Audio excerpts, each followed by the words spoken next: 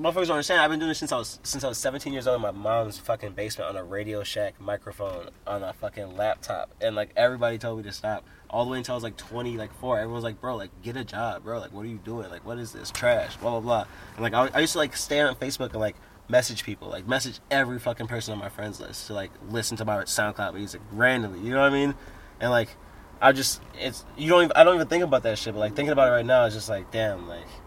I'm glad I didn't stop. You know, I remember like doing that shit, just being like, "You're such a fucking loser." Like, oh, this is so fucking like lame. Like, I remember thinking to myself, like, people are gonna see this 10 years from now. They're gonna go back 10 years from now. That message will still fucking be there. You know, but like, oh, with the way things are going, and like if I keep working, like, when I can just like separate myself, like, I'm just gonna just wear a middle finger on my back, and just keep moving. Like, that's it. Cause this shit has been a long time coming. I know something good's gonna happen. Cause like. The work is getting better. I'm getting better. Just life be like, I'm gonna fuck you this way, but here you go. Like all the time, it's so weird. Like my career always moves forward. So like I don't even know. I'm just trying to keep working.